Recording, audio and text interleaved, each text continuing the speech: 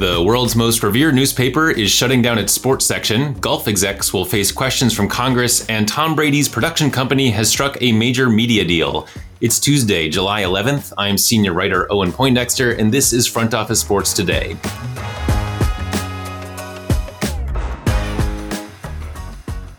On Monday, the New York Times announced that it is disbanding its sports department. Here to discuss is Front Office Sports senior reporter AJ Perez. Welcome, AJ. Thanks for having me back. So the Times bought The Athletic for $550 million in January 2022, and now The Athletic is kind of becoming the Times sports section, though there's some nuances there, of course. What does this all mean in terms of, how the Times is going to approach sports? Yeah, when that happened 18 months ago, that deal happened, it was a lot of people were worried about, a lot of the workers inside the New York Times sports section were worried about what would happen. Over the last several months, we've seen integration of stories, the Athletic stories appearing on the New York Times website. And now they're going to be taking over the entire sports section with all the employees, around 40, being reassigned to other departments. And it's very tricky since the Athletic is non-union. The New York Times is union. They just got new contracts, and no one's losing their jobs on this. And a lot of the reporters are going to be moved to the business section, where they'll still be reporting on sports and sports business. But it's a big loss.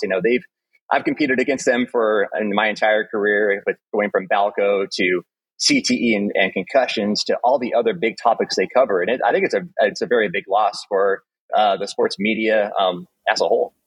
Yeah, absolutely. It is a strange day. I mean, even though they still have, you could say their sports section has gotten bigger from 2 years ago because they have The Athletic. But yeah, the New York Times sports section, they've broken some huge stories there out in front of, like the steroids in baseball, concussions in football.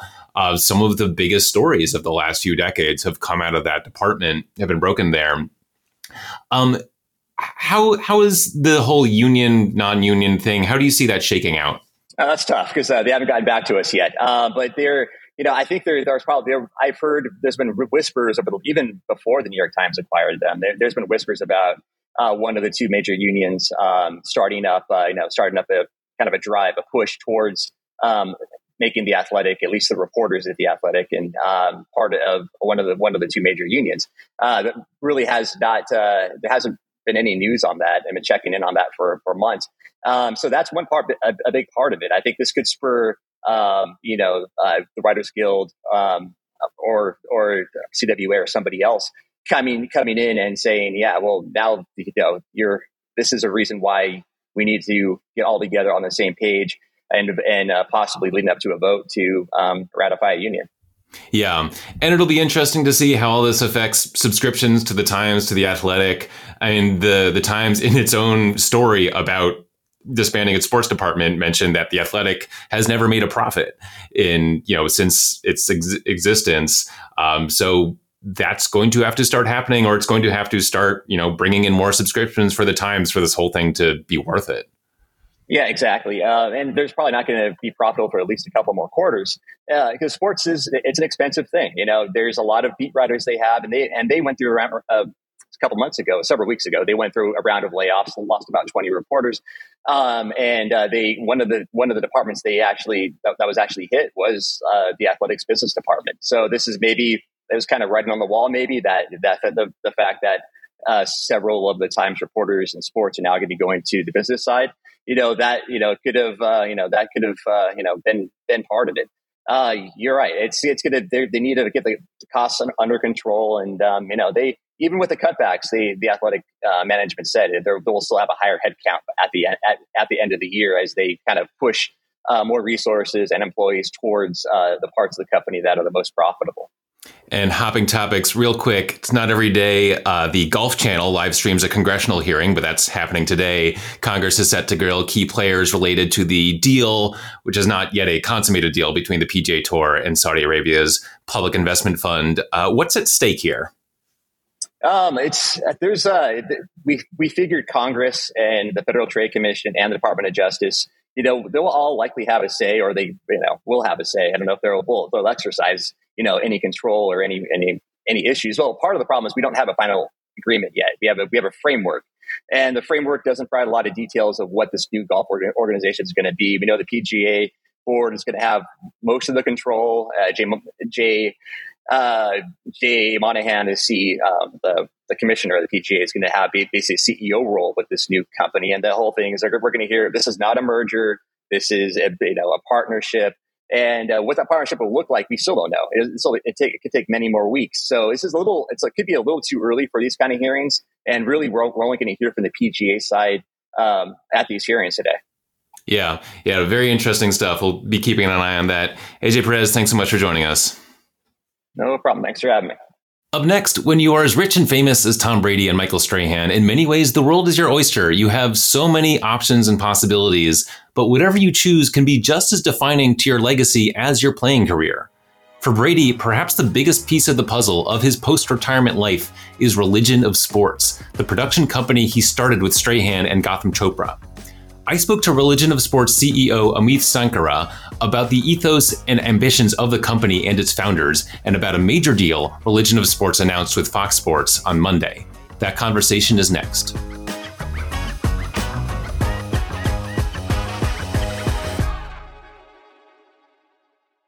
I am joined now by Ameeth Sankaran, CEO of Religion of Sports. Welcome, Ameeth. Thanks for having me on. So, Religion of Sports, of course, is the production company co-founded by Tom Brady, Michael Strahan, and Gotham Chopra. How did you come to become the CEO?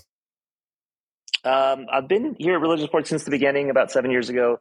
We've, Gotham, Tom, Michael started a show called Religion of Sports, which was on Audience Network for 3 years, which kind of profiled why sports matter, these kind of deep, meaningful stories in and around the world of sports that we all enjoy. That was on Audience Network. And we approached and told Tom and Michael at the time, this is going to be something that's a lot bigger than a show, and we feel like we have a real opportunity to build a company.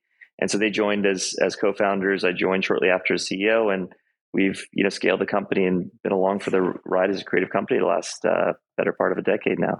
And did Brady and Strahan need any convincing that this was more than a show? It was a full-on company with an ongoing production line? I think that at the beginning it was more of a trust thing. They'd gotten to know Gotham well, and they saw a lot in this being a kind of a creative endeavor and something that they were passionate about, that they'd taken so much in a way from sports. The sports has given them so much. They wanted to be able to give back, and I think there was a lot coming from that place. And now we've seen over the last 7 years that it's been something that has actually picked up quite a bit. There has been appetite for more storytelling around the landscape across so many different mediums. So it's been an interesting space for sure. Yeah. And I wanted to get into that. How have you seen this space of, diving into a person or a topic that seems to have grown quite a bit in the last 6-7 years since you guys have kicked off? Is that your perception as well? Yeah. I mean, I think if we look even at in our early decks and so forth, the projections of this market, it's been much faster, 2 to 3 times, I think, the 5-year forecast and so forth that we had originally projected just for unscripted programming in sports. I think that's, there's a lot of reasons for that, but I think you're right. It's everything from profiling individuals. I think there's a lot of interest in that. What is the real story behind someone, to, obviously leagues and teams and historical franchises and so forth. So I think there's sort of just this appetite and interest that's continued to grow in terms of demand. Yeah, and my general take on this is that sports is the original reality TV, and that's part of the appeal. Is that in a sense, no one's trying to entertain you exactly; they're trying to win a game. But watching them do that and just being human beings in this endeavor is itself entertaining. But do you think it's as simple as that, or is it just that we've kind of hit on this form of media that people really like seeing these athletes behind the scenes and what it takes and what their lives are? Or is there any other factors that you think have emerged over the last, say, decade or whatever, that have helped kind of amplify this trend? Yeah, I think it is, the reality TV analogy is a good start. I think that what we would say is the big distinction, at least from our perspective on the, to that, or a way to frame that a little bit differently, would be the peak performance angle, which is you're talking about, and you can pick whoever you want, Tom Brady or Strahan, if you use our co-founders, or so many others who've been profiled. Steph Curry, I know, has a new doc coming and so forth. Conor McGregor, we just worked on. But you have all these athletes who, on their dimensions, have excelled in, like, forget about the top 1%, the 0.0001% on in terms of performance. And so, how did they get there? What is the formula for success? And it's always the same set of elements, and that's something that we talk a lot about, which is it's some version of sort of, yes, there's a physical element, but it's so much around mental and emotional that gets in this conversation. Everyone we talk to has a version, different. They use different words to describe it, but they all say kind of physical is no longer a conversation here. Now it's about mental and emotional, and about how do I manage that? And because that's what separates at that level. Really, I think that's a really, really interesting element here, because what you find when we go through that is there are these sort of elements that all these athletes pull on to drive towards that level of greatness. But then there still are all these flaws that are there because nobody's perfect. Yeah, I noticed the theme of elite level ability among your subjects. Yeah, you mentioned a bunch. Simone Biles is in there. You've got one on John Madden, sort of taking which we think of more as a broadcaster now, but obviously he's got that huge NFL career. And yeah, it definitely feels like that's part of your brand is the best of the best. And I do think those subjects, I mean, they're inherently interesting because they're so good at what they do. But also, yeah, I have to agree that people who get that good at something have something that it's borderline pathological in them, where they are just hyper competitive and often hypercritical of themselves and always looking to be a little bit better. I mean, the Jordan doc, I think, is now the classic example of this, where he's still holding on to grudges from, 20, 30 years ago of one guy who insulted him. And then he had to score 50 points on him to show them that, I'm the best. You can't touch me. So I think those relationship, emotional, mental issues, it's not always easy being those people because they are so driven. Yeah, that's right. Kobe also is a classic example of that when Gotham worked with him on his doc Muse. And yeah, similar, right? It's this version of just continuous perfection and just relentless. We announced a doc with Serena as well. I mean, the same thing. To have this longevity of perfection requires this level of dedication it's uncanny. And yeah, having content be a version of how to bring that to life through their kind of first person storytelling of that, and then your ability to see that as a formula where there's kind of continued intrigue. Also because I feel like people are able to then take away some version of lesson, which is like, what is that? What do I see in myself around that? Or how can I leverage that to teach my kids something differently or inspire? We always talk also about how with, Man in the Arena, the doc we did with Tom Brady, Tom talks a lot about how some of the messages he got that he was most inspired by is how other fathers in particular would reach out to him and say they taught their son or daughter something based on a lesson about leadership or teamwork or resilience that Tom talked about in a very tangible way, which I think sports also lends itself to. And speaking of Tom Brady and Michael Strahan, do you have any stories from either or both of them, showing how they want this company to be going forward? Yeah, I think, look, the two messages that they both of them have been pretty consistent. Tom's message always from the beginning has been premium. It's always a message of around, what I'm most proud of is every time I see something, we've been lucky enough to win 5 different sports Emmys and awards but it's just the quality of the storytelling, the quality of the creativity. And I feel like that's one of the things he brings to the table is just, everything he's been involved with, obviously on the field, has been elite. And he's most proud of that is now I'm involved with the most elite creative storytelling.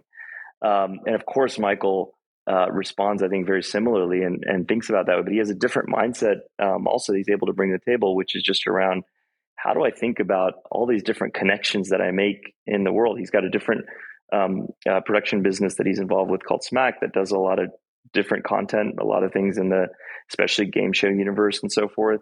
He's of course on GMA, he's on Fox. So how does he kind of connect dots in so many different ways? And how does he just wants to find way, he just wants to be part of something great. And that is going to be, just elite level media company. So they both have, I think just a similar thing we talked about before, the same thing they strive for on the field, strive for in business, which is just push. Like, how do we just continue to get better, be better, and be bigger, but kind of lean into what we think we do best, which is creativity and quality storytelling. I understand you are embarking on a major deal with Fox Sports. What can you tell me about that?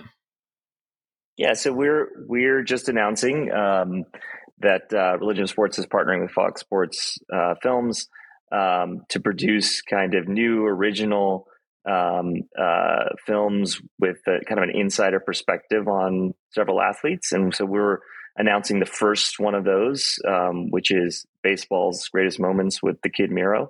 And so it's a different style. It's still kind of unforgettable moments and fascinating stories from past MLB All-Star games, but it's also very much personality driven here.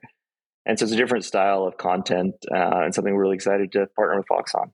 Yeah, and this is the first of a multi-year thing. Is that correct?